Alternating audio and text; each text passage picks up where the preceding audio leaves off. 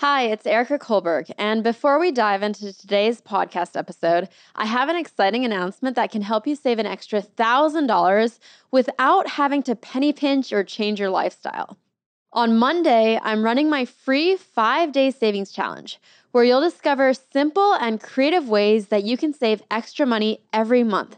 And whatever you want to do with that extra money is up to you. I'll just show you how to save it. The challenge is totally free to join. All you need to do is go to erica.com/go. Erica is with a K, and you can secure your spot. By the way, these strategies that you're going to discover can help you easily save money, whether you're a budgeting novice or a finance expert. And they're going to get better and better throughout the week. But I have to tell you, I'm so excited about this and don't want you to miss out. In November of last year, we ran a savings challenge and had over 200,000 people sign up. And on average, people saved $1,005 that month through what they learned in the challenge. That means our challengers collectively saved over $200 million. So trust me when I say you don't want to miss out on this one. And the deadline to sign up to be part of this free challenge is Sunday, 11:59 p.m. Eastern Time. So make sure you secure your spot and get free access today. Again, that's erica.com/go, erika.com/go. See you inside.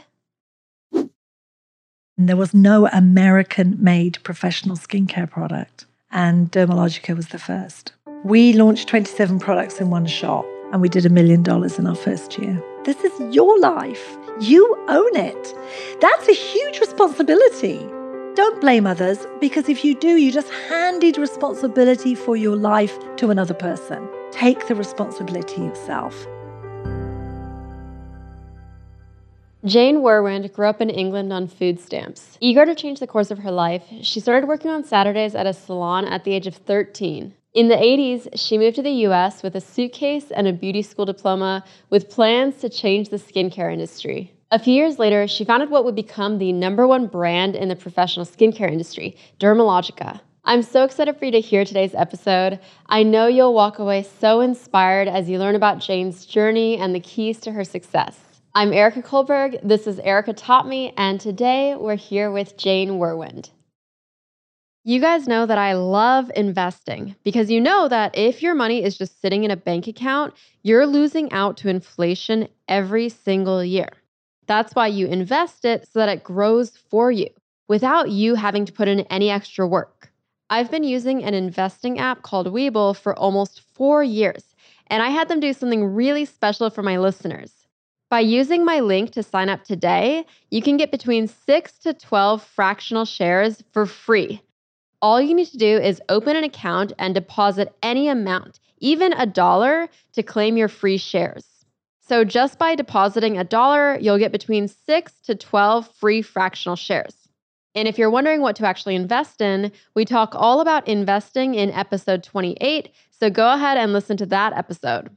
To claim your free shares through my special link, just go to ericataught.me.com/invest or click the link in the show notes. And it's Erica with a K. Again, that's ericataught.me.com/invest. One of the things I really admire about you, Jane, is that you were quite the underdog. You didn't go to college and you didn't really have all of these accolades that when you look at the people who are successful now, a lot of them have that. And so to me, your story is just so inspirational because it makes me feel like this is so possible to achieve. Yeah. You know, what is it about you that even though you didn't have the college degree, what made you successful? It's a really interesting question. Some years ago, I was on a panel and somebody said, well, your story isn't relatable because you're obviously an exception. And my answer to them was, actually, I'm not an exception.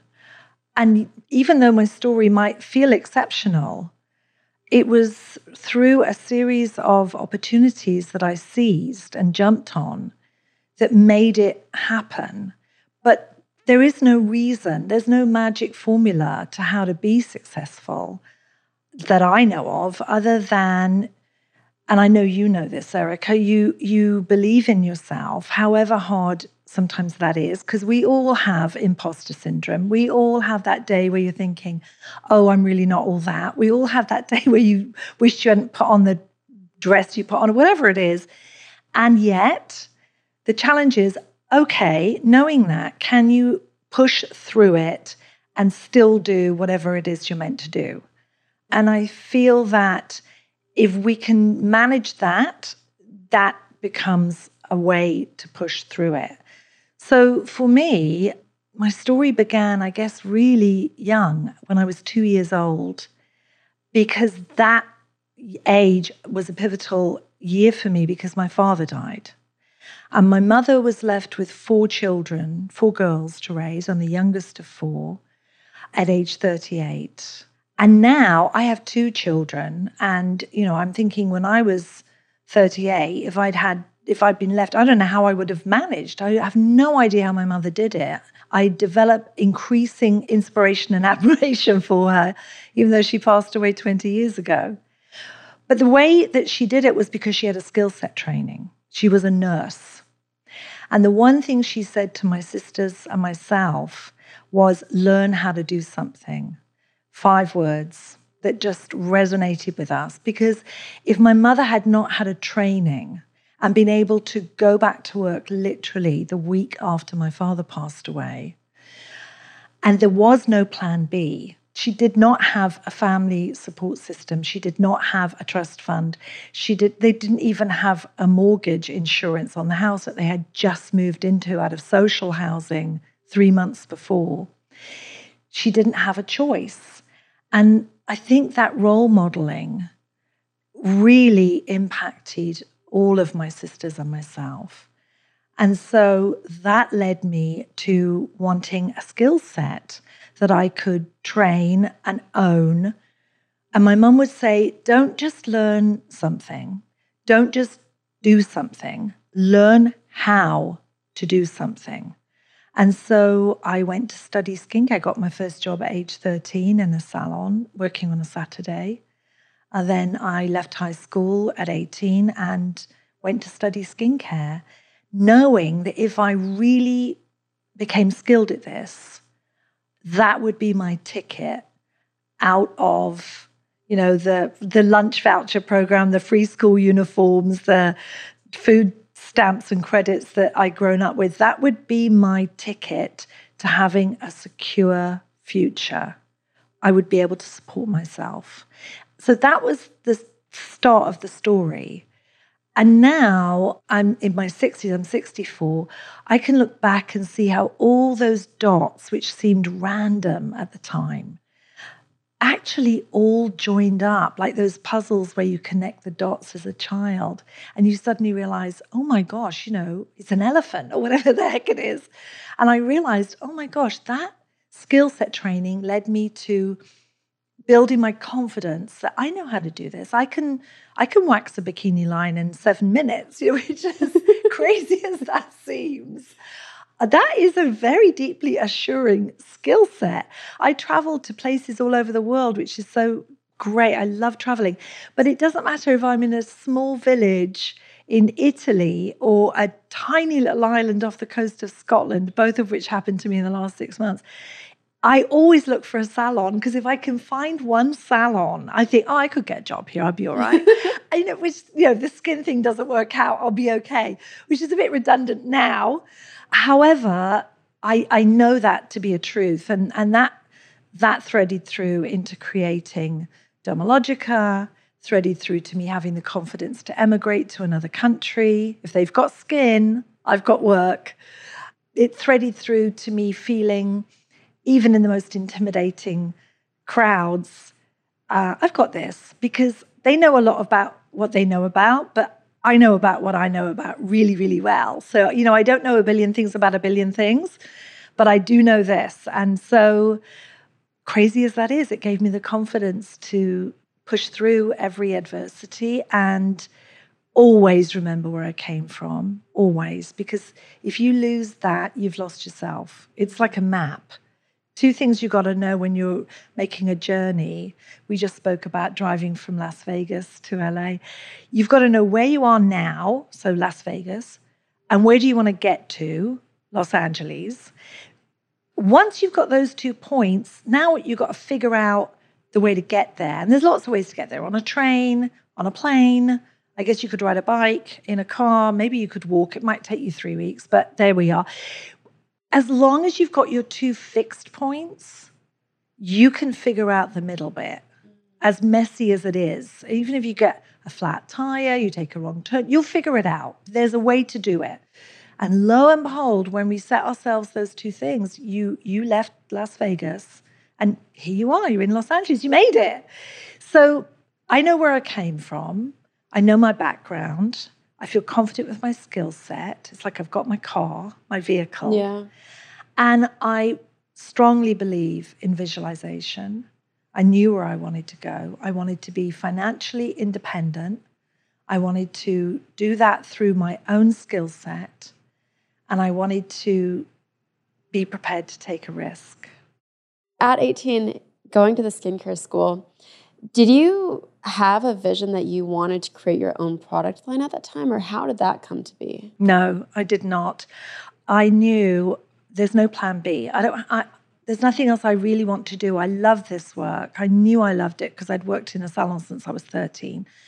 I know it's not just about the treatment. I feel strongly if I can become really, really good at this, this is going to be my ticket. I can't say, well, I'm going to try this and see, if this doesn't work out, I'll fall back on my, on something else. I don't have another choice. I can't go to my mum and say, oh, could you sub me for 3 months living expenses? What are you talking about? So no. So I determined I was going to be the most skilled skin therapist I could be. And I was really fortunate because the class I went into, there were 12 of us. And one of the students there, her name was, it's so funny that I remember this, Dewi Sukarno. She was from Indonesia. She had no plan B either. She and I were absolutely determined that we had to learn everything, do everything. We brought our own lunch, and made our own sandwiches and brought our own lunch. Everyone else in that class was actually there to continue to renew their student visas in any way, shape, or form. And all 10 of the other students were from the Middle East, and they had come and were staying in the country on student visas. So actually they were lovely, they were great fun, but they had no interest in really learning what it was all about. So Dayway and I said, oh my gosh, all of them will be our models, our clients. So there was, oh my gosh, it was fantastic. Both of us had 5 clients each that we'd rotate, which were class members. And our teacher, Rita Kelsey, she didn't mind a bit because she knew that we were going to go on and take this work. Oh, we waxed them. We gave them skincare treatments every single day. We were massaging. There was not 1 inch of any of those bodies that I did not know. And it was fantastic. And from that, we really honed our skill sets. And then I went to a salon and did an apprenticeship, which means you're learning and earning. And so I could then learn how the business worked and how you booked your clients and how it was possible that while a mask was on someone's face for 20 minutes, I had the speed to go and do a bikini wax in a second room and have an apprentice of my own so that we could, and I learned that the person you take care of in a salon is the front desk because they're responsible for booking you. And if you're a client of any salon, make sure you always take care of that front desk person because when you want that appointment on, I don't know, Thanksgiving Eve at 5 p.m, that's who's going to get it for you. Yeah. So, yeah, all of that. I didn't know I was going to have a product line. I did know very strongly this industry was going to be my home. And then from there, I figured it out. My first job was working as a makeup artist for Mary Quant, who was a huge fashion designer in the 60s and 70s. And it was 1976. And yeah, that was my first job. And I became a makeup artist for her, which taught me 2 things. First of all, I love to travel. Secondly, and I'm pretty good at it. Secondly, I'm not the best makeup artist in the world. I'm good enough, but I don't love it. And therefore, I realized that's not going to be my go-to. So 2 years with Mary, and then I emigrated, and I knew it was skincare. That was my love. What was the general knowledge around skincare at that time? Did people know that you have to put on sunscreen? What was that like? No, and in fact, the sunblocks at that stage were zinc oxide and maybe titanium dioxide. It was the opposite. We didn't even call them sunblocks. It was sun tanning lotion. So everyone wanted a tan. There were the two top-selling products at that time in that category were sun tanning lotions, sun tanning products, and skin lightening lotions. That shows you how crazy opposite. Culture was influencing things that it has no business influencing. Mm-hmm. That's all changed. The skincare knowledge in the UK and in Europe was pretty strong. We had a very well-established industry. But when I came to the States, I should have done my homework, assuming the industry would be just as well established here. And I came to Los Angeles. I thought everyone was getting a skincare treatment every, sort of 3 days. It seemed like that on the television and in the movies. Wrong. The training was 600 hours, which was about 4 months, very weak. And only 7 states out of the 50 even had a license. Most of the states, including New York, there was no such thing as becoming a skincare therapist. That term wasn't used. They were called cosmeticians, and the knowledge was very basic. So I came to LA and I thought, well, I've got to get a job in a salon because this is what I know how to do. And I went to the Yellow Pages. There was no internet. I immigrated here in 1983. And I realized all the salons I could find were in Beverly Hills. So that's pretty elitist. Mm-hmm. And when I looked in the Yellow Pages, they seemed to all be owned by Europeans.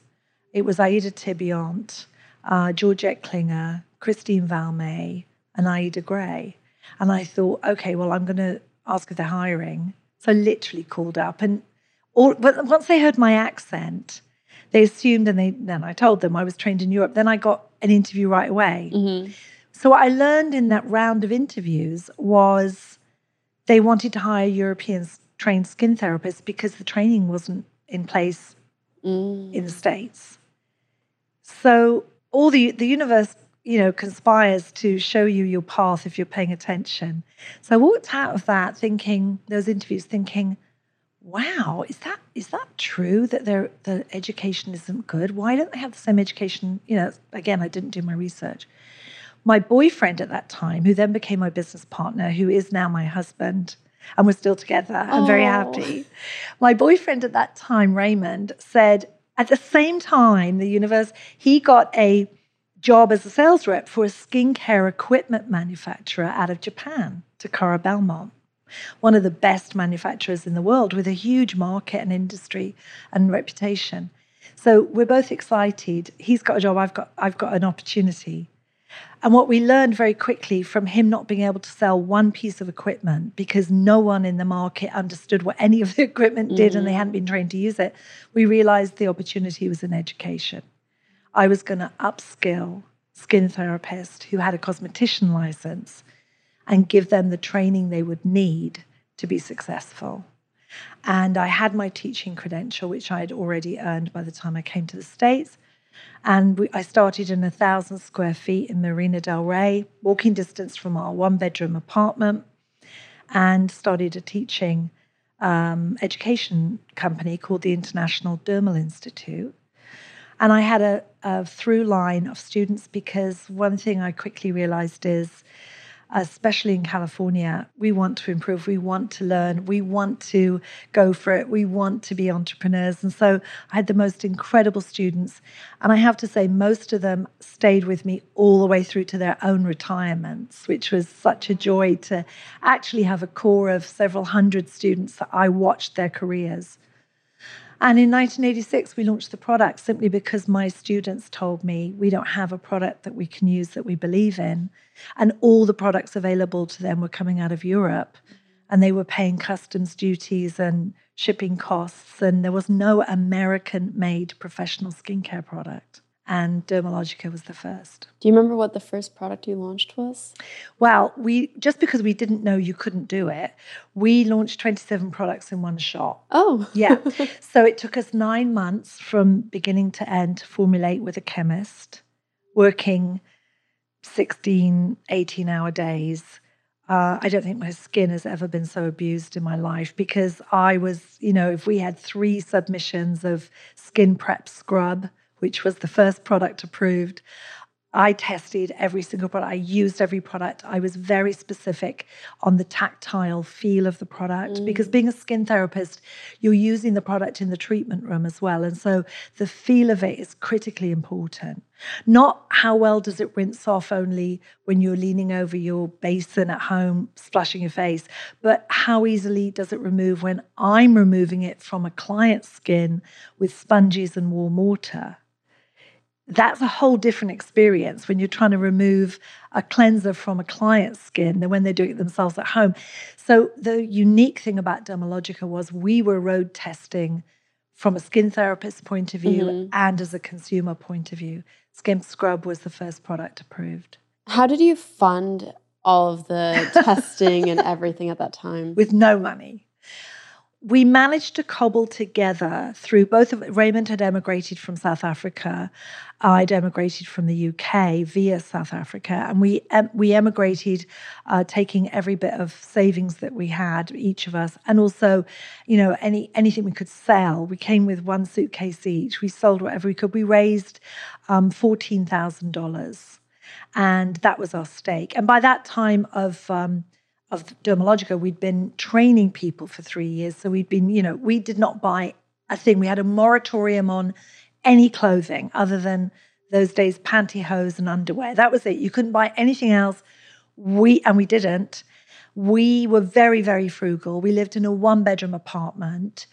We ate at the local diner. A big night out was, a burger at Tiny Nailers. And box wine from Save on Drugs. That was a huge treat. I mean, that was how we did it. Yeah. And we just saved. So $14,000 we self-funded. And what that $14,000 did was it allowed us to produce the packaging, get the packaging bought, get the cartons bought. And we did a deal with a cosmetic chemist.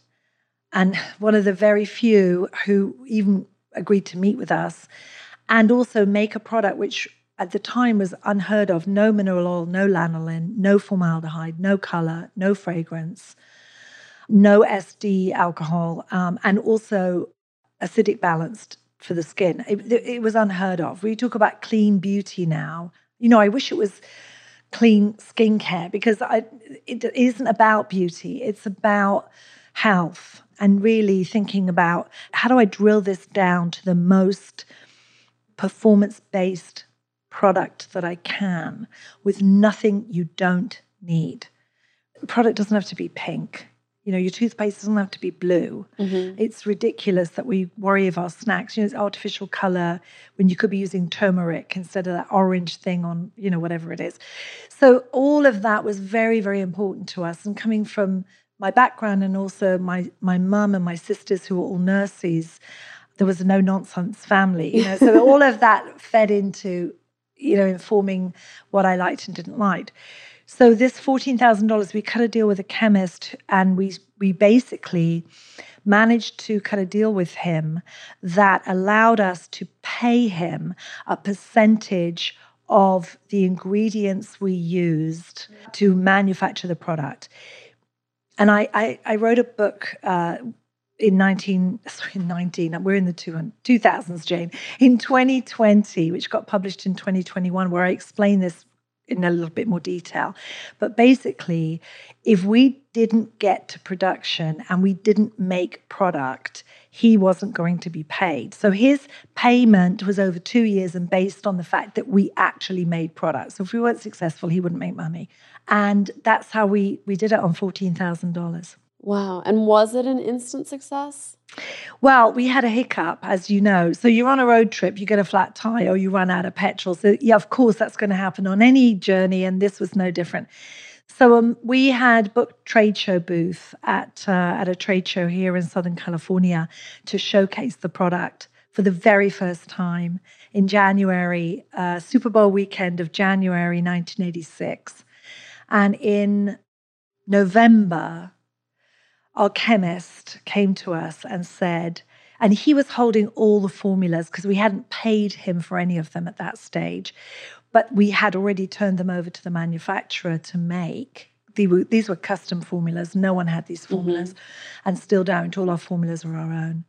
So he sat us down and said that he didn't believe we could be successful. He didn't believe we knew enough about the American market. He thought the product had a weird name, Dermalogica. No one can pronounce it. And he wanted to be paid out immediately. And in Raymond's brilliance in business, he had pre-written the formula that we would pay him out for formulas. And it was much more than we could afford. It was like $2,000 a formula. And we had 27 formulas. We had no money, no spare cash, because we'd put everything into the marketing materials, the promotion materials, paying for the trade show booth, all the rest of it. And there's no way we could pay him. So we had to figure out a negotiation, which we did. And we got the negotiation down to $20,000. And for everything, we still didn't have the $20,000. So we spoke to a friend who was doing pretty well in finance.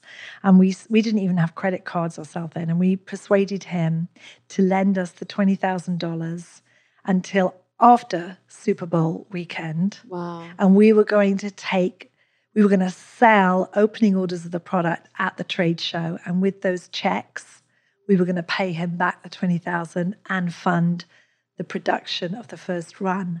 So the end of January 1986, we go to the trade show, 3 days trade show. We know we have to raise enough to cover this debt. So we had a $1,500 opening order, which is really cheeky because we didn't have any product. We had testers, what we call bench samples, in packaging because we already had the packaging. And we persuaded the contract manufacturer to hand fill some testers for us because we couldn't afford to do a run. And we went to the trade show and I wrote little Post-it notes on the back of the counter, the booth, saying that we have to open 15 accounts in 3 days. We have to open 15 accounts in 3 days because it was a $1,500 opening order and we needed to pay back the $20,000. So 15 in 3 days, 15 in 3 days. So I told everybody, because I believe in manifestation, 15 in 3 days. Everyone got that? 15 in 3 days. 15 in 3, 15 in 3, 15 in 3. Kept Post-it notes. I wrote it as 15 in 3 so that if anyone saw them, they wouldn't have a clue what that meant. And of course, I'd been teaching for 3 years by then, and my students wanted to support me. They were my community. They were my posse. They named themselves my tribe. And they said, Jane, and the very first account we ever opened in the world with Dermalogica was Becky Sinclair. And she worked for Pizzazz in Bakersfield, California. And I said to Becky, when she handed me her check for $1,500, I said, Becky, I haven't even shown you the product yet. And she said, Jane, I want you to know that if you and Raymond are in, I'm in. And I said, I held the check and I said, Becky, I will never forget this. I will thank you forever every time I get an opportunity. So Becky, I know you've retired now, but here's a shout out. We opened 15 accounts in 3 hours. Wow. 15 in 3. But it was 3 hours, not 3 days. And we did $1 million in our first year. Oh my gosh. If you're listening, let me guess. You have a passcode on your phone. And let me take another wild guess and say that you have a password on your computer. But why are so many of us okay just being completely unprotected online? We have no idea who has all our personal information online and whether it's the good guys or the bad guys who might be selling your information or worse. We're talking spammers, telemarketers, robocallers, people who want to know more about you and even where you live. My sister had her data leaked online, and because of that, her identity was stolen. And it was a nightmare to deal with. We had to lock down all her credit cards just for starters. That's why I'm excited to tell you about Aura, a sponsor of this episode. Aura can identify data brokers exposing your info and submit opt-out requests on your behalf. When I discovered it, I knew I had to try it out just to see if my information had been leaked online, which they let me see instantly after I signed up. And get this, for my audience, they're offering a free 14-day trial so you can see if your personal information has been leaked online. To find out now, go to ericataughtme.com/aura to claim your free 14-day trial. Erica with a K and Aura is spelled AURA. Again, that's ericataughtme.com/aura, and I'll also leave the link in the show notes. That made me very emotional because we were talking earlier before we started recording about the value of community and how the cornerstone of Dermalogica is building this community. And the fact that people believed in you enough to buy without even seeing or testing the product, that's just such a testament to the community that you'd built from teaching for those 3 years beforehand. Yeah, it was a testimony to the trust that they had placed in me. And the fact that in every class I taught, and I taught Sunday through Fridays every single week. Saturday was the day to do, everything else. I did all the laundry in the laundry of my one-bedroom apartment in the basement where the garage was, because we didn't have built-in laundry or anything. And I told that my students knew that.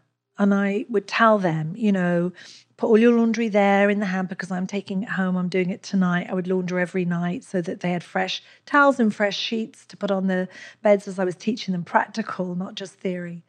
And I would say to them, listen, you're my family now. My family are all in the UK. You're my family. And they responded. And we built solid relationships. It wasn't just a teacher student, and they would ask me, are you coming to the Red Onion for drinks after class, Jane? I never did that because I would always say, no, you're my client. It's like my clients. I never cross that line. I'm old school like that. So no, you go and have your drinks. You can talk about me all you want and don't forget you've got homework tonight because tomorrow morning you better come in and you've learned that effleurage massage movement because you're doing practical tomorrow afternoon. But we built solid relationships, and that was over years. And so when they came to that trade show, they came with their checkbooks, and it meant the world to me. And without those skin therapists who supported us, and I literally can name them because they were my family and are my family, we would not have had our success. And Ray and I never forgot it. And we also have supported local skin therapists around the world. That was where we sold our product to. My mother taught me, you leave the party with the person that took you. They brought us to the party. And as long as I'm involved in the industry, that's the person I leave with, the skin therapist. Given that you, throughout your childhood and as a young adult, you had this struggle with money where there was never enough money, how did that moment where you made $1 million on the Dermalogica products in such a short amount of time, how did that feel to you? Ray and I always knew, we always talked about this idea that the product Dermalogica was going to be our vehicle. And not only our vehicle, it had to make the skin therapists we were selling it to more successful. Because if it didn't, we weren't going to do well. So our mission statement in the very beginning, it's still true today. It was one sentence. It was, what we want to do is we want to bring respect and success to professional skin therapists through excellent education, innovative product, and outstanding human connection. And we used to say outstanding customer service, but we rewrote that ourselves sometime later because we realized it's actually we're all in customer service. The person that's greeting them, the person that's our janitorial team, we're all about it's outstanding human connection. And that's what skin therapists do as well. And so we knew to define them, we have to teach treatments that are going to bring them definition in the work. It's not about makeup. It's not about beauty. It's about skin health and wellness. And I mean, to my knowledge, only Horst Rechelbacher, who started Aveda, and us were saying the word wellness in the 80s. But that's what we felt about it. And I had conversations with Horst about that. And It's about health and wellness rather than illness. Now I think that word has been kind of hijacked a bit and it feels a bit elite, which I'm sorry that happened, because Horst and I literally, we started self-funded and all of us were very frugal. But this idea that it had to bring respect to the skin therapist, no gimmicks. We weren't going to launch gimmicky products. Mm-hmm. I'm not going to launch an instant lip plumper or anything. I'm not launching miracle wrinkle creams. They don't exist. I'm not going to pretend they do. Mm-hmm. What we're going to do is we're going to define and bring respect to skin therapists, and we're going to make them successful. And we're going to do that by making sure they are the most highly skilled they can be. They have the best products in their hands, literally, and that we never undermine that credibility for our own short-term gain. So the $1 million in the first year was great, and we knew we had to put it back into the business to keep going. It wasn't a short-term gain. We weren't looking to build it and flip it. Lots of entrepreneurs do that. I call them, serial entrepreneurs. They'll build and flip, build and flip, build and flip, because what they do really well is start a business, but not necessarily run a business. Yeah. We were in it for the long-term goal. We did not want to flip Dermalogica. We wanted to build it. We wanted to change the industry. We wanted to bring success to those skin therapists. I am maniacal about financial independence, especially for women, immigrants, underserved communities, women of color who get less than 1% of all funding. And the reason I'm maniacal about it is because it's not about the money. It's not because financial independence means, oh, you've got money. It's about choices, options, and opportunity. To us, the money meant and still does mean choices, options, and opportunity. It's not about static wealth. It's about what does that allow you to now do. And that became our purpose, was making these salons successful. And we did. And because they were, we were very successful. Mm-hmm. And it was a partnership. And we would repeat that to them all the time. And I would say, they would laugh at me, and I'd say, listen, I'm going to drag you kicking, screaming, and biting, if necessary, to your optimum level of success. Because trust me, if you are not outrageously successful in your business, we're not successful in our business. And trust me, we have no plan B. We have to be successful. And that resonated. And we were in it together. We were going over the hill together. If we fell on our face, they were going to fall on their face. If they didn't do well, we weren't going to do well. Mm-hmm. And that became the thread that built the whole brand. Do I think it's because our cleansers are better than anybody else's? Yeah, you'll expect me to say that. I'm the founder. But it's not just about that. There are lots of good cleansers out there. It was about what that enabled us to do as an industry. That was much, much stronger. That was our purpose. I think it's fascinating that you've used this word, the concept of financial independence, so many times, because that is something I strive to achieve. That's something my audience strives to achieve. Mm-hmm. When did you feel like you had hit the financial independence, and how did that shift your way of thinking? Well, listen, I remember saying to Raymond, back in the day, if we ever do $10 million, like in 1 year, that's it. Like, that's it, right? I mean, if we can't survive on 10, not that you've got $10 million, but if you do $10 million top line turnover, and we were selling at wholesale to salons, so our top line turnover was what the wholesale price was. If we can do that, we don't have to worry about them paying rent, because we had we did a high profit margin. We had a good gross profit that we would need to invest in the brand, et cetera, et cetera. So the model was right.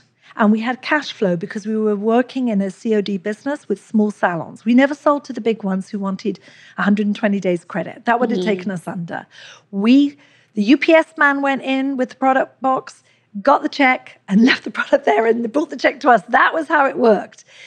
So when we did $1 million in our first year, our goal was, oh my gosh, okay, so maybe in 10 years' time, maybe we'll be doing $10 million in a year. It happened before 10 years' time. It happened within about 6 years' time. And that was it. So when you say what time, that was it. So 1992, I decided we're okay. Whew, we'll be able to pay rent. We'll be able to feed ourselves. We bought our first house. It was $300,000, suburban house in Venice, here in California. That was it. And then we didn't worry. Then the rest was fantastic, of course. And we knew that with that kind of success comes responsibility. Mm-hmm. You must pay it forward. I feel very strongly about purpose and this idea of options, choices, and opportunities. We set up a foundation, nonprofit foundation, completely separate to Dermalogica.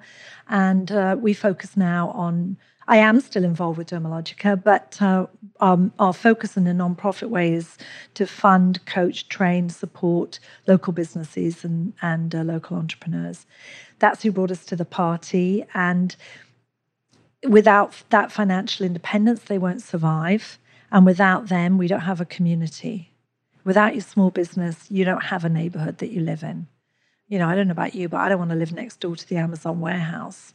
I want to be able to go to my shoe repair up in San Vicente Boulevard. I want to go into Farm Shop and talk to Greg, the manager. I want to be able to go into, the local post office and speak to the two people that work behind that on 26th Street. That's my community. How did your mom react when she saw the financial success you were having? Oh, my mom, I miss her every day. My mom said to me, now, I'm very proud of you, and never forget who you are. This is her words exactly. You have a very lovely nature, and don't let this spoil you. And I said, I'm going to try really hard for it not to, Mum. I know I am. I'm your daughter, and that you never get ahead of your skates. You never, get too big for your boots. The minute it happens and your ego starts to rule, I think it's the kiss of death, quite honestly, to your success. Because, I mean, I guess you can go on and be successful, but it's not going to have the same resonance, and it's not going to give you that high, in my belief, that high of feeling I'm living my purpose. And I think if you're not experiencing that high organically yourself, within your soul and your spirit, you start to seek the high somewhere else. You need that dopamine rush.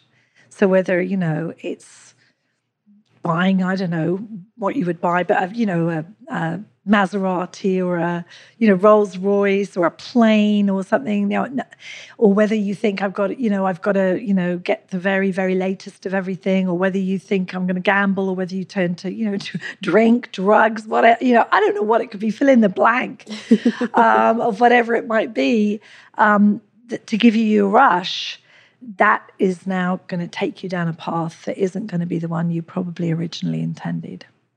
And it's so amazing because you are, from the conversation we had before we started recording, it's really nice and refreshing to find someone who has had so much success and manages to stay humble, because I think it's hard. The more success you find and the more years have passed since you can remember those early days of having to coupon and budget, it's easy to get sucked into this new reality. Oh, yeah. It's seductive. Mm-hmm.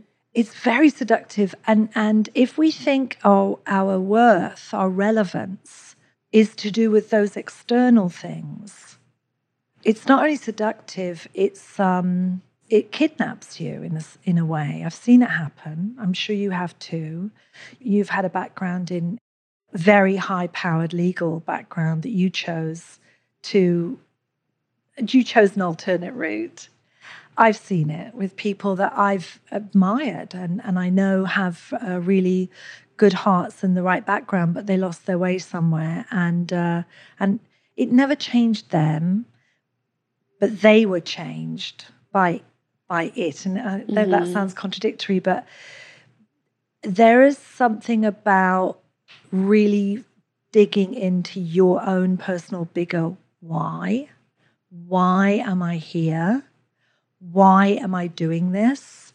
What is the bigger reason? When I say the why, and I write about this in my book, Skin in the Game, for me, your why is, What is it you are doing every day that doesn't just benefit you, but benefits at least one other person? And there's lots of things that could be doing. You could be parenting and you're benefiting your family, which is an amazing thing. We need all of this. We need all of the above. There isn't anything that should be seen as bigger than the rest or more important than the rest. We're all here just trying to do our thing, trying to make a difference. And I believe that every one of us has every single thing we need to do that already inside us. And you just have to be vulnerable enough, open enough, honest enough with yourself to say, well, what is it that I can do? And never, ever trivialize that. Never say, well, just because I can wax a bikini line in 7 minutes, that's not nearly as important as this person who's, trying to develop the next, vaccine for a pandemic. It's different. And I know that by touching someone in a kind and nurturing way in a professional salon environment, it changes the way they feel about themselves. And that may seem very, very tiny, but it is equally as important to that one person. And I just use that dramatic illustration to say, when you dig in and you're very honest with why you're doing what you're doing and why you do it, for me, it's never been about beauty. It's always been about human connection. And once you internalize that and that becomes really your value system, it's very hard to shake a person from it. But if we're not digging in deep to find our why, and we're really concentrating on our what I do and how I do it and who I do it with, rather than why, you just get lost in the people, places, and things, the how, the what, the who, the where. You get all seduced by where I'm doing it, who I know, how I do it, much bigger than why do I do it? Yeah. For me, it's taken me a long time to figure this out. Trust me, it's not like I was saying any of this when I was in my teens. But the one true north for me that has sustained me is just always remembering the fixed points of where did I come from? That could not have been an accident. I was meant to have that upbringing.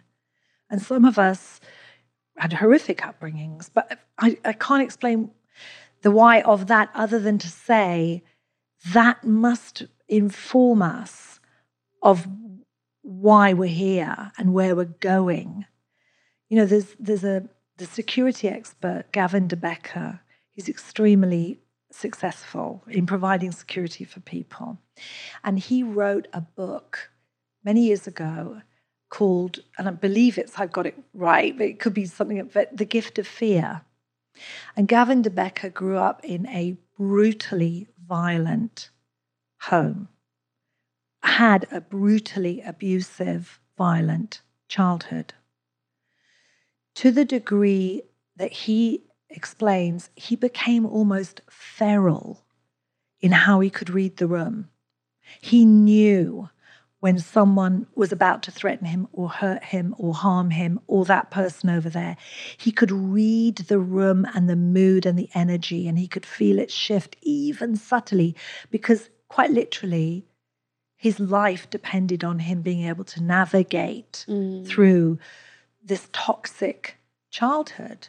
And that became his strength in understanding he knows how to develop security for others because he can spot where the insecurity is, where the weakness is, where the vulnerability is, where the gap in the security system is.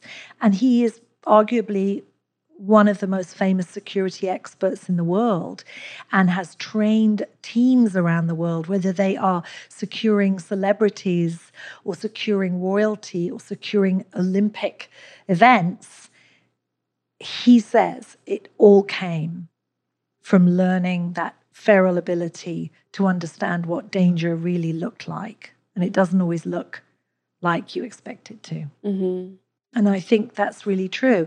So if we believe where we've come from is purpose-built for where we're meant to be going, that's already going to give us our first point and maybe help us navigate how we could get to that goal.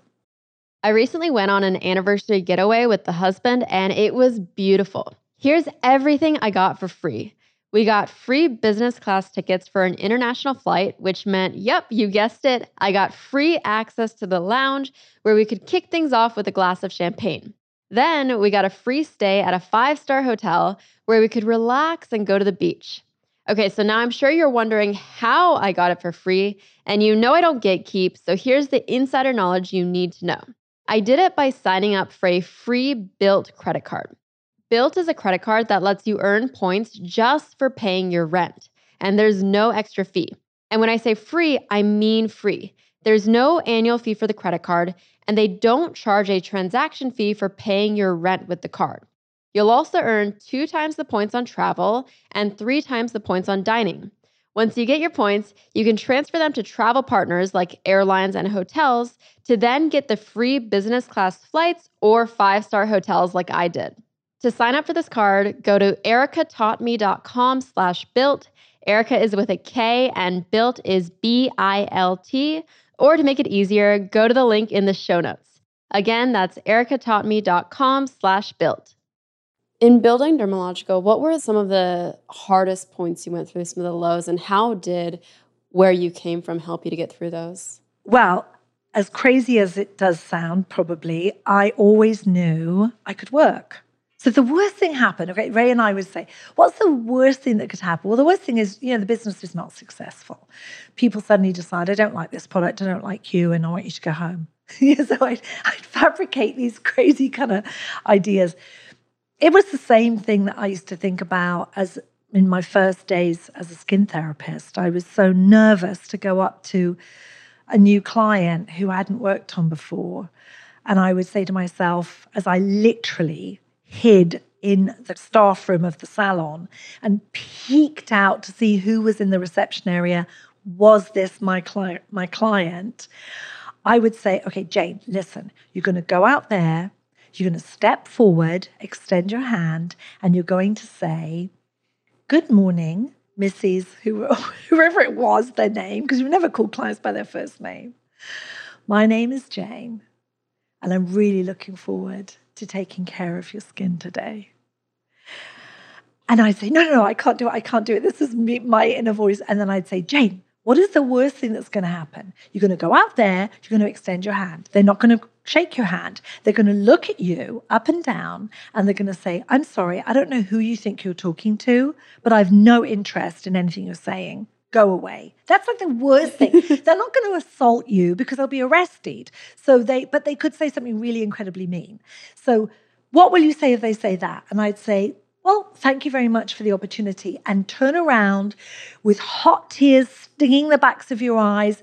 Just walk very, very slowly and carefully back to the staff room where you can collapse in tears. This was my and I promise you, Erica, no one ever said that to me. So I became emboldened with this idea, I'm just going to go for it. What's the worst thing that can happen? So from that, I basically always said, Raymond the same, whatever happens at Dermalogica, what's the worst thing that can happen? And Ray said, he'll get a job at, flipping burgers, whatever. It doesn't matter. Doing janitorial work at night in a hospital. We can find a job. And I always said, well, my go-to, I can wax a bikini line in 7 minutes. I know how to extract a comedone, a blackhead from somebody's ear. Not an easy skill that everybody knows. I can give a really great skin treatment. I can massage people's feet until they fall asleep in the chair. I can earn money from that. If I have to do seated massage on Venice Beach on a Sunday, I figure I could make enough to eat. So this was it. So that got us through SARS epidemic, where our Asian business closed down, and our biggest market then was Malaysia, Singapore, Taiwan, Thailand. That all shut down during SARS. So that was, but however, we were strong in the US, and we knew that could support our business. It got us through the recession of 2008, where we lost 1,500 out of 6,000 salons that we had. because they just couldn't weather. It wasn't that retail slowed down in October of 2008. It literally fell off the cliff. And by January, we had salons that were in dire straits. And we knew that they would be back when they recovered. So we tried really hard to place them in salons that were still working. We took back product that they couldn't sell, that they still had on their shelves. We promised them we would be there for them. We gave consignment product. We extended credit terms, which we'd never done before. We didn't lay off one person at Dermalogica. Ray and I stood up in front of our team and we said, we will stop taking salary ourselves before we cut your salary. We will cut programs before we cut people. That was our mantra. And we made it through because we didn't lose staff. And it cemented our loyalty to them and them to us. And so when hard things happened, we just always believed we would make it through and kind of go down trying. And when hard things in business come, you're going to figure it out. I mean, business is always going to have bumps, but there's always going to be issues where you have, there's a formula that's a product. There's a cap that doesn't fit a bottle. You ordered a pump from Germany and it came in and it was the wrong size for the product that you figure it out. These are not big problems. Mm-hmm. These are problems you can solve. Big problems look completely different. Those are life-changing illnesses, your family, something in your family. Those are the huge problems. The rest of it you can figure out. And with a good team, you can figure it out pretty well. What was your relationship like with your husband, Raymond, and what did he teach you in this journey? I'm smiling because Raymond, first of all, is the smartest person I've ever met in my life. And I've met a lot of people in my life, and many of them are very, very smart. But Raymond has the unbelievable ability, and I'm kind of saying unbelievable because I've never met anyone else that has it. He is a complete truth teller. I mean, sometimes I wish he wasn't. Sometimes I wish he would kind of soften it a little bit for me, but he has no ability to edit. So he will say exactly what is on his mind. And sometimes I say, ouch, it's a good job I know you well enough to, so... And in business, the same. I've known Raymond for well over 40 years. I have never known him to tell a lie or even a mistruth in any professional relationship or a personal relationship. He doesn't know how to. It wouldn't occur to him. And so consequently, he is completely down to earth. He's a pragmatist. We could argue, and we did, and anyone listening to this who ever worked for Dermalogica, you know that we would call it a fierce conversation. It was not an argument, it was a fierce conversation. He and I would argue in front of the team for our positions. I would say, this product we have to spend on the formulation. The product and the ingredients cannot be cut. And he would say, we have to market it differently. And I'd say, it's not, I'm protecting the formulation. He would say, I'm protecting the marketing position. I'd say, okay, well then let's hammer it out because we're going to have to reach a compromise. And we would. We'd say, okay, you know what? We're not doing any print advertising. We're going to lower our cost of doing business by doing that. We're going to put everything into events inside the salons. We're going to talk to the 600 clients that salon has rather than the 60,000 people that read one page of Vogue and it cost us 95,000 to actually do that ad. So, we would fight it out, hammer it out, no matter how small or big. And it was pretty ferocious and fierce. But we knew at the end of the day, we wanted the same thing. We wanted to be unreasonably successful and for our salons to be as well. So we had the same value system. We were completely aligned. Our journey to get there, it was like the journey from Vegas to LA. It could be on a plane, it could be on a train, you might walk there, different way of getting there, but we would arrive at the same destination. And we were in business together for 10 years before we married. Oh. We married in 1990 and we've been together since 1980. And so when we got married, we knew exactly who we were marrying. And it was the right decision. And we waited to have children. And all of these are the decisions we had to make together. And you have to talk about these things because I was traveling every 6 weeks. I was doing international travel. So I had Molly when I was 36. And I had Lucy when I was 41. And I just felt really, really grateful that I had the opportunity to have a family as well as a business. And Raymond could not have been successful without me. I could not have been successful without him. And so together we sort of completed two halves of a whole that somehow figured it out. My husband and I, we had a little argument in the car yesterday. And a little argument? A huge one in the car. A little argument, maybe a huge one. And it's tough because we've gone from having completely separate jobs. He worked in finance, I worked in law, and we'd see each other maybe at 7 or 8 after work, to now having a company together. Yeah. And especially in this first year of figuring out his work style within the company, my work style, it's quite difficult. There is some clashing. Yes. And one of my things is I also am a truth teller. I don't know how to sugarcoat things. Yep. And even if I knew how to sugarcoat things, I don't think I would, because it takes extra words to do that. That's right. And so that's one of his big complaints about me, is like, I wish you could just sugarcoat it a little. But and one of the things we're going to try to improve now is separating marriage time and the time we spend to build our relationship and go on dates to business and work time. Did you feel like you had that kind of separation? Did you have a certain hour at which you would say, no more talking about work? No, absolutely not. No, we loved what we did. We loved our work. We were passionate about it. We never figured out. Maybe it's different if you work for someone else. Actually, I think it is, because I'm just thinking back. When I worked in a salon, I didn't necessarily, I never discussed my clients with anyone else, but I didn't necessarily take those problems back home with me. I probably could have done it then. However, when it's your business, it's like saying we're never going to discuss the kids when we're out to dinner together. I mean, forget it. Of course you're going to if there's a problem. How are you not going to do that? So Ray and I never even attempted to separate business from work, because we loved each other, we loved our relationship, and we loved the business. So we would drive home together. We didn't always like carpool, but occasionally we would, because I started later than him. He wanted to get into the office first thing. He got in at 7:15. It infuriated him that I would come in at 8:30, 9 o'clock. My classes used to start at 10.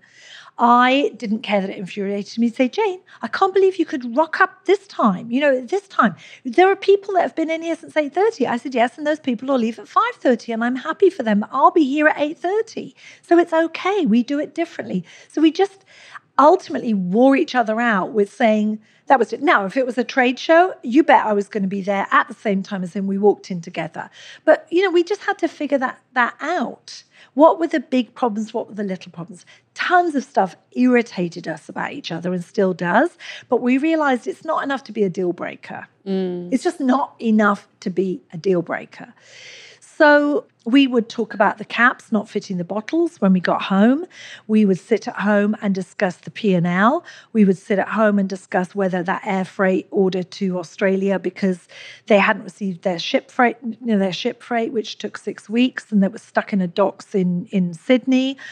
Could we afford to air freight? If we could, how could we know? Would it be cheaper to air freight from the warehouse that our distributor had in Malaysia? That we couldn't just say, oh, sorry, it's 6:30. No more talking about that. Now let's, what should we talk about? Be like, the air freight from Malaysia, is that cheaper? We never managed to do it. So, we made it through. And is there a secret to that? I don't know. Just, actually, maybe there is. We agreed, no matter what, we were going to figure it out.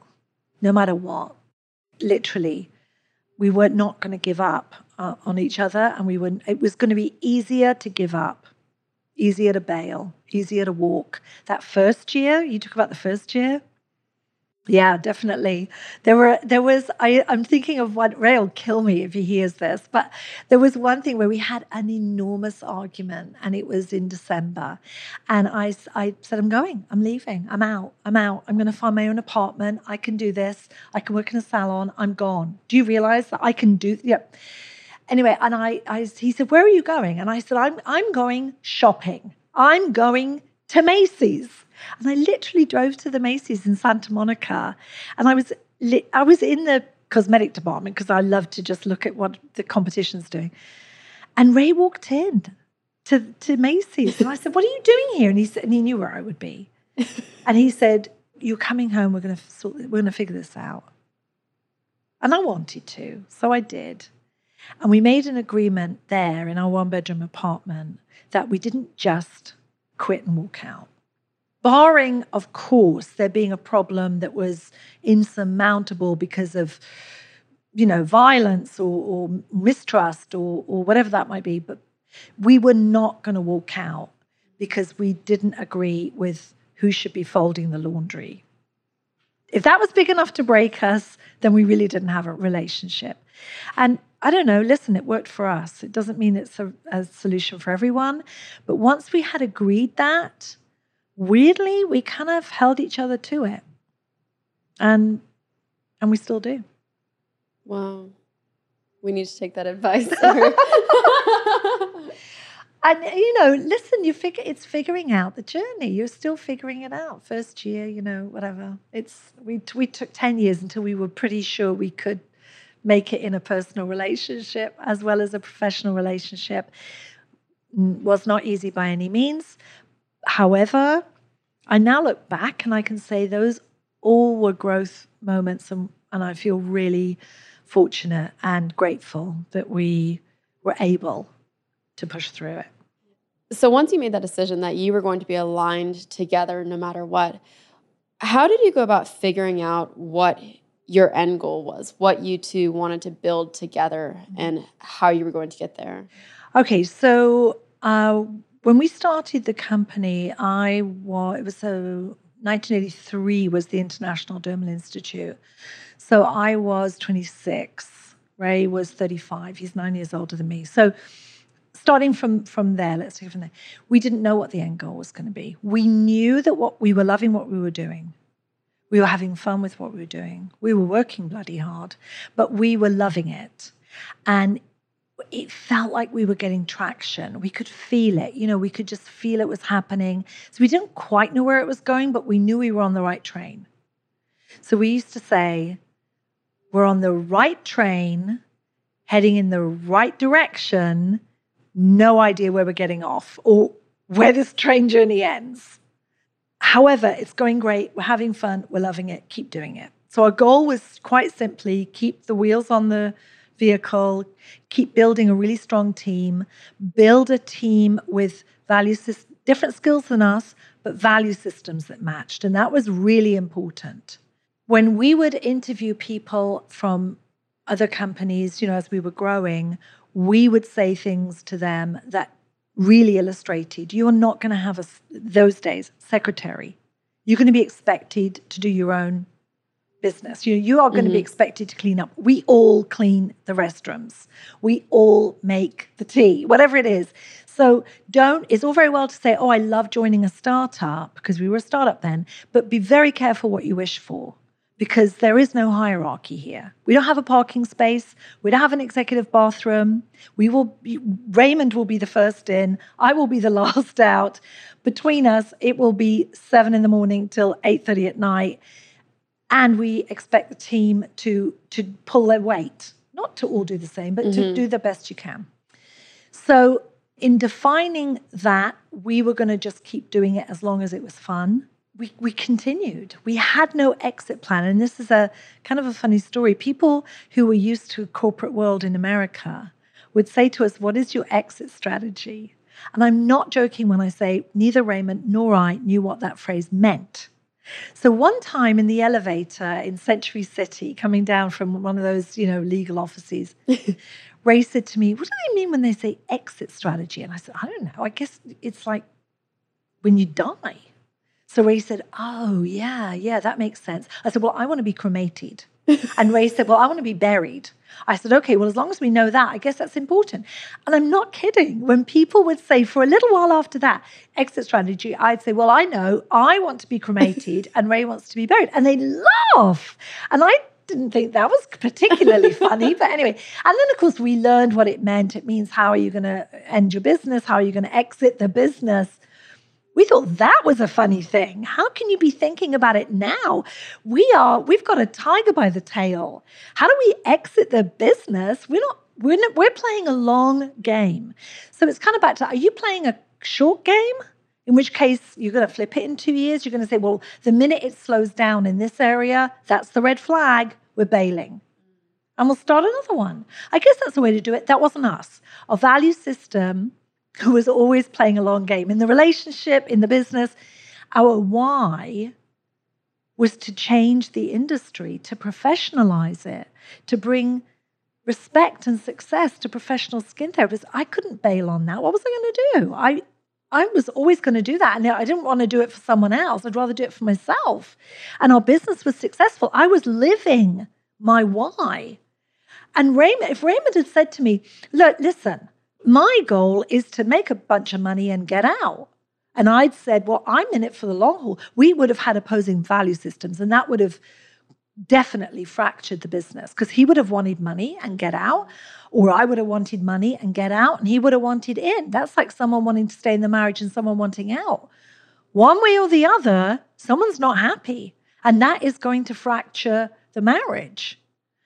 So we didn't know where we were going, but we were having fun doing what we loved. We felt it was purpose-driven.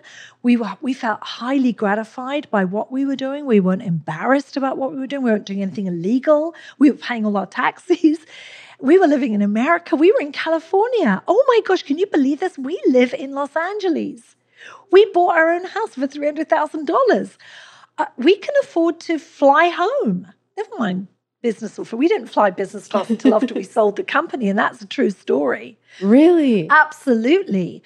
And even after we sold the company and we did not do an earn-out, we got a full payout, but we stayed in because they wanted us to and we wanted to. We said, as long as we're having fun, we're in. The minute we're not, we're out.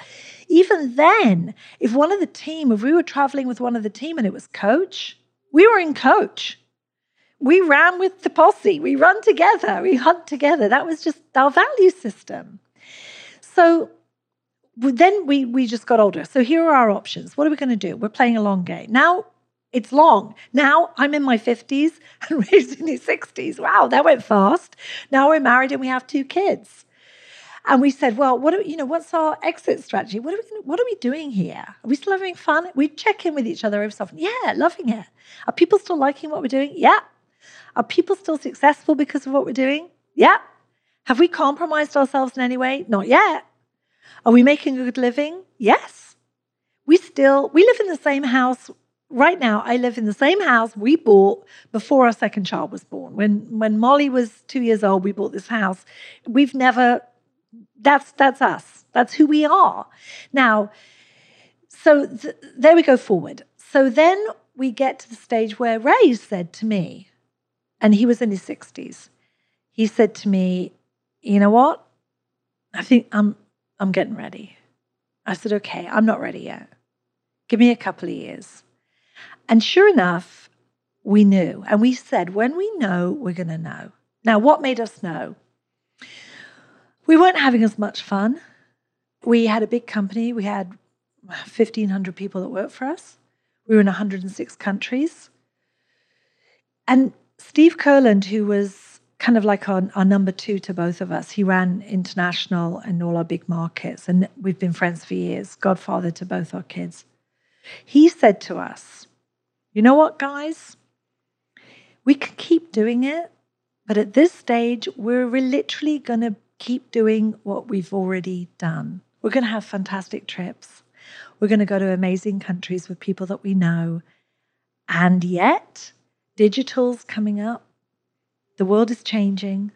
The business is changing, as it should.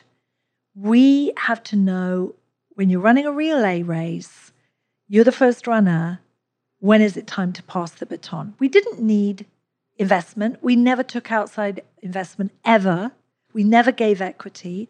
When we sold, we owned it 100% debt-free. Never had any debt. Wow. Right. So we didn't need a partner. We don't play well in the sandbox. So people said, go to an IPO. We could have done it. We were certainly profitable enough. We didn't want to, because if I don't want to report to one person, I don't want to report to shareholders. That was not who Raymond and I were. No, that's not it. So then we thought, would it be a legacy business? We've got 2 children. Would Molly and Lucy run the business? We decided when they were very small, before they were born, if we ever have kids, unless they are just gung-ho, I want to work and run a skincare business, we're not going to make them come into the business. And if they do want to come into Dermalogica, they're going to start from the bottom up. They can't walk into the C-suite. That is setting them up for failure. I wouldn't have respected anybody that got their job that way. And even if they're brilliant, they've got the same last name as us. Everyone's going to say, well, yeah, you know how they got that job. I don't want that for our kids. So when we were raising our children, we told them, you've got to find your own purpose. And they have. Our eldest daughter is a successful artist, avant-garde, not art that we would necessarily have ever created ourselves, but it's brilliant and we admire it and we love them and they are living their most authentic life. And the one thing we have always said, be yourself, everyone else is taken. Oscar Wilde said that. We repeated it. You have to find who you are. You are here for a reason.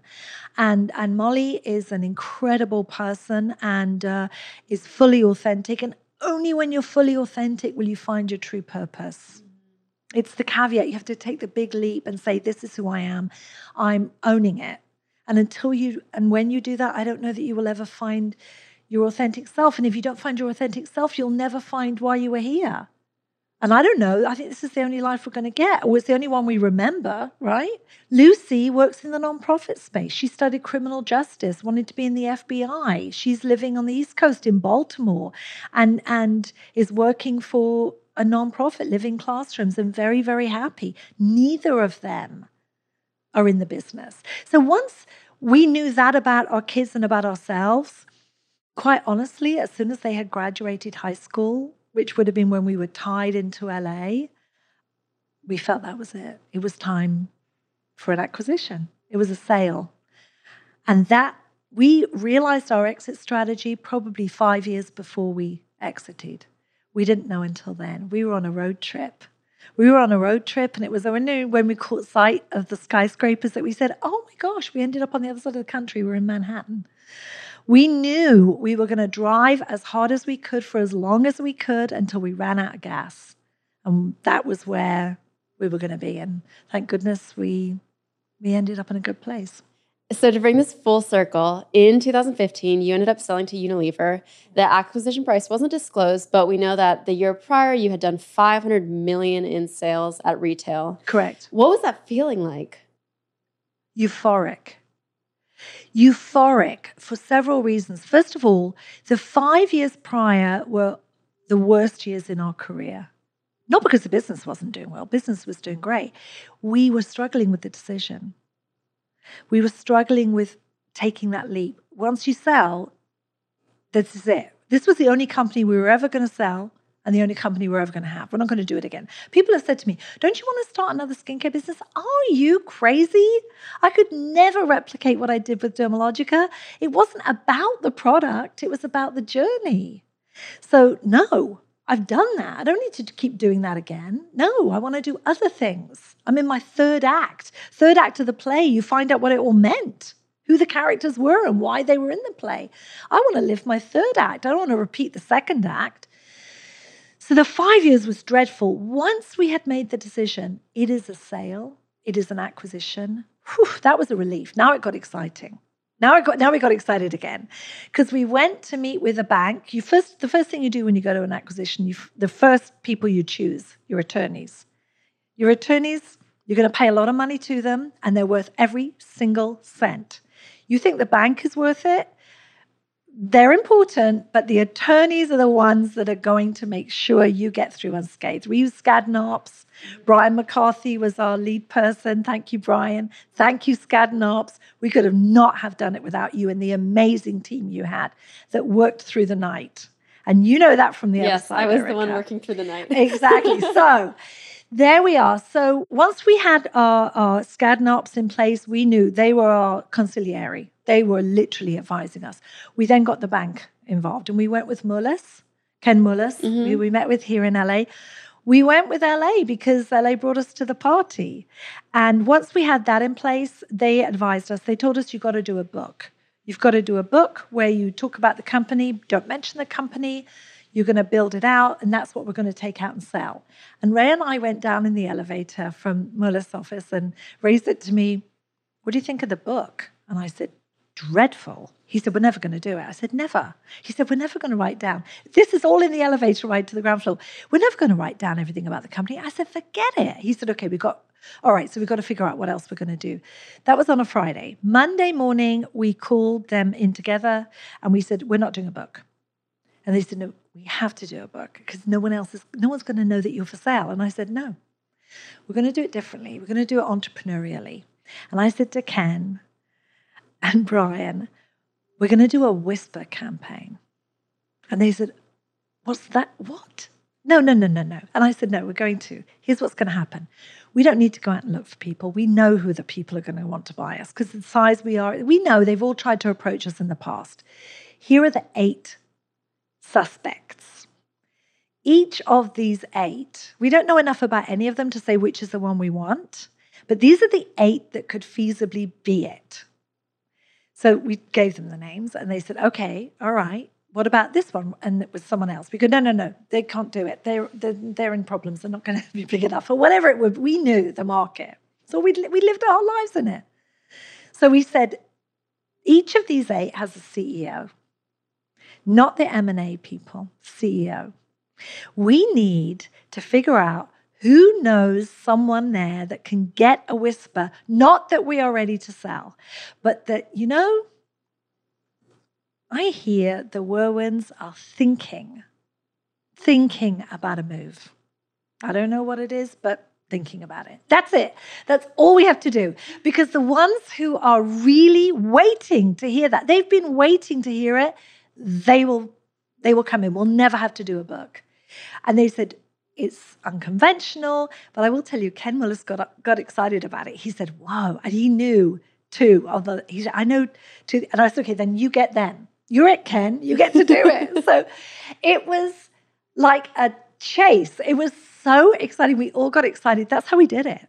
And within 2 weeks, we had 6 approaches. Oh my goodness. 2 said they would be interested, but there were other things going on, and that later came to pass. It was not divulged at the time, but they were making different moves in their businesses. 6 came back. We then said, okay, here's the thing. Those 6, Ray and I want to have dinner with the CEO, not the M&A people. We know that we're not ready to talk M&A. M&A is mergers and acquisitions. You know that, Erica, Yes. but we want to meet with the CEO because we're looking for one thing, value system. We know they can all do it. We know they're all successful. They're all great. These are the leaders. These are all the names you'd know. But we want an aligned value system. We had dinner with each of them. One we had a breakfast with, and one we had a brown bag lunch with. But we met each of the CEOs. And honestly, Erica, it revealed everything. Wow. Everything. Fantastic companies, all of them. Brilliant. We would have been honored and were honored to even be approached by them. It was a bidding war, which is what everyone, I guess, wants. But for us, it wasn't just about the bidding. It was about the value system. We got it down to 2 in the end. There were 2 that we felt we could have a home with. One said, we want to fly you first class to New York. We want to take you out to dinner. We're sending a limo to your hotel. We're taking you out to wine and dine you for this special dinner. So we said, okay. And this was our other caveat. They have to choose where we're going for dinner. We went to a gorgeous restaurant, very expensive. It was a tasting menu. You can't believe it. It was fantastic. And the first question asked of us at the dinner table, after the pleasantries, was how quickly can we end the distributor contracts? Because we have distribution in every one of the countries that you distribute in, and we can do it ourselves. And that told us a lot. The successful suitor was Unilever. Paul, and to give you the contrast, not that one's better and one's worse, it's just different. Paul Polman took an Uber on his own from LAX to our offices in Carson. He got out of the Uber. He walked in to the building. I greeted him at the door. The first thing he said to me was, Jane, I'm a little obsessed with FIGHT. FIGHT was FITE, Financial Independence Through Entrepreneurship. It was our nonprofit initiative. Wow. And I said, oh, I'm really pleased to hear that, Paul, because I'm a little obsessed with it too. Long story short, I showed him around the building. Of course, no one knew we were selling, so no one knew who he was. And when we got into the classroom, some of our teachers were teaching, of course, a class, and Paul wanted to stand in and see the class for a little while. When the class wrapped for a break, he introduced him, not himself, but he introduced, hi, I'm Paul, and spoke to our teachers, asked how long they worked for the company. I was there. They both worked for us for well over 10 years. I asked them why they stayed in the company. They told him. I liked that. We then walked through. We got a brown bag lunch off the lunch truck that called at the warehouse. And we discussed our families. We discussed our belief systems, our value systems. And when I walked Paul out, we'd never discussed numbers. He already knew the numbers. He already knew. They'd done 10 years of research on us before he walked in. We shook hands at the door. We put him back in an Uber to go back to LAX to fly out. And the last thing he said was, I hope we can continue the conversation. And Ray and I said, I think we will. And that was it. Not only was it a compelling financial offer, of course, but he also wrote into the bid, which was handwritten, hand-signed by him, which Skadden Ops told us they'd never seen that before because it was taking full responsibility for the offer. He promised to create 5 million jobs for women in their supply chain. Wow. And that was it. What's your advice for people who are going to watch this podcast and listen to these values that you have? And one of the core ones is this financial independence, the concept of it.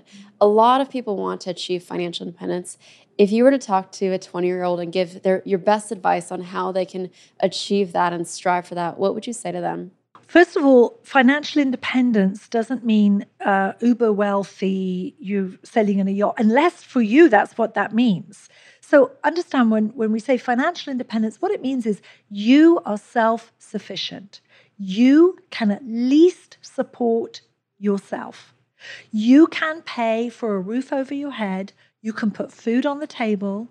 You can live a life of purpose, and you do not have to worry about doing another person's bidding for money. That's it. Now, you get to define how big you want to live that, where you want to live that, with whom you want to live that. But this idea of a self-purpose, a self-determination is really at the root of it. It can be extremely humble in some people's opinion. It could be very big in other people's opinion. You get to decide. It's you. This is your life. You own it. That's a huge responsibility. Much easier to blame others. Well, I never got to do that because of this. I never got to. Don't blame others, because if you do, you just handed responsibility for your life to another person. Take the responsibility yourself. So I say, first of all, self-determination. Secondly, have courage. Courage is not about being brave. Bravery is being able to have courage in the face of being terrified. None of us are just born brave. Oh, I don't care. I'm so risk aversive. What? Then you're crazy. It's about, can you do it when you are frightened to death? Can you go up over the hill into battle, whatever that might be? That's where we have to steel ourselves. And people will sometimes say, I'm really scared to do that. Well, yes, I understand. And you may choose not to. So that's okay. I'm never going to bungee jump. I'm never going to bungee jump. You'd have to knock me unconscious and throw me off in a bungee jump to see my body going down in a bungee jump. Other people do it all the time. I have no idea how they do it. But because to me, that's life-changing. I could break my neck. But a business decision, no, I'm not going to, hopefully not going to die from it, but I can make a decision on that. So we all have our element of risk. So I think a life of self-determination, whatever that looks like, that's what I wish for you. To never have to live your life on someone else's determination. Never shrink yourself. Never think that what I do is too small to really make me successful. I wax bikini lines. That led to my confidence in myself. It can be small and it can be big. And on the concept of money, I want to tell a little story that I know my audience would love. So you had obviously this big successful exit and more millions and millions of dollars than anyone could ever imagine what to do with. Yet when we met, you said that you watched one of my videos to get a refund for your flight that was delayed. True story. Lufthansa flight from Athens in July. And Lufthansa called a strike. It was a strike. They shut, not a strike. I think it was just that they were shutting down a lot of flights through Germany, through Munich and Frankfurt. And we were routing through Frankfurt. And I had watched your video. And you read the small print. I hadn't. And we were going to be delayed 6 hours and transferred onto another airline. And I said to Raymond, I'm pretty sure we can get a credit for that flight that, because they're putting us onto another airline. And Ray said, I don't think so. And I said, no, I'm not kidding, Erica. I said, I think so. I watched it on TikTok. And he said, oh, Jane, for goodness sake. I said, okay, do me a favor. When we get back, let's just find out. We asked at the desk as we were waiting. They said they weren't aware of that. I said, okay, I'm pretty sure of it. And Erica, you got us a credit on a Lufthansa. We have till next year, 2023, to use that credit, which we're going to use on a flight to London in November. Amazing. I love that. So funny. So we have a little closing tradition. The podcast is called Erica Taught Me, but really today is all about Jane taught me. So what do you want people to walk away from this being able to say, Jane taught me this? Oh gosh. Jane taught me I'm more than enough. And never shrink myself. I love that. Thank you so much. If you enjoyed today's episode, I know you'll love Jane's book. It's called Skin in the Game, and I'll leave the link to it in the show notes. Thank you so much for listening to this week's episode of Erica Taught Me. I really appreciate it. If you want to support the podcast, follow us wherever you get your podcasts and leave us a review if you haven't yet. If you're not sure what to say in the review, just let me know who your favorite guest has been. A new episode of Erica Taught Me is released every Tuesday, so I'll talk to you next week.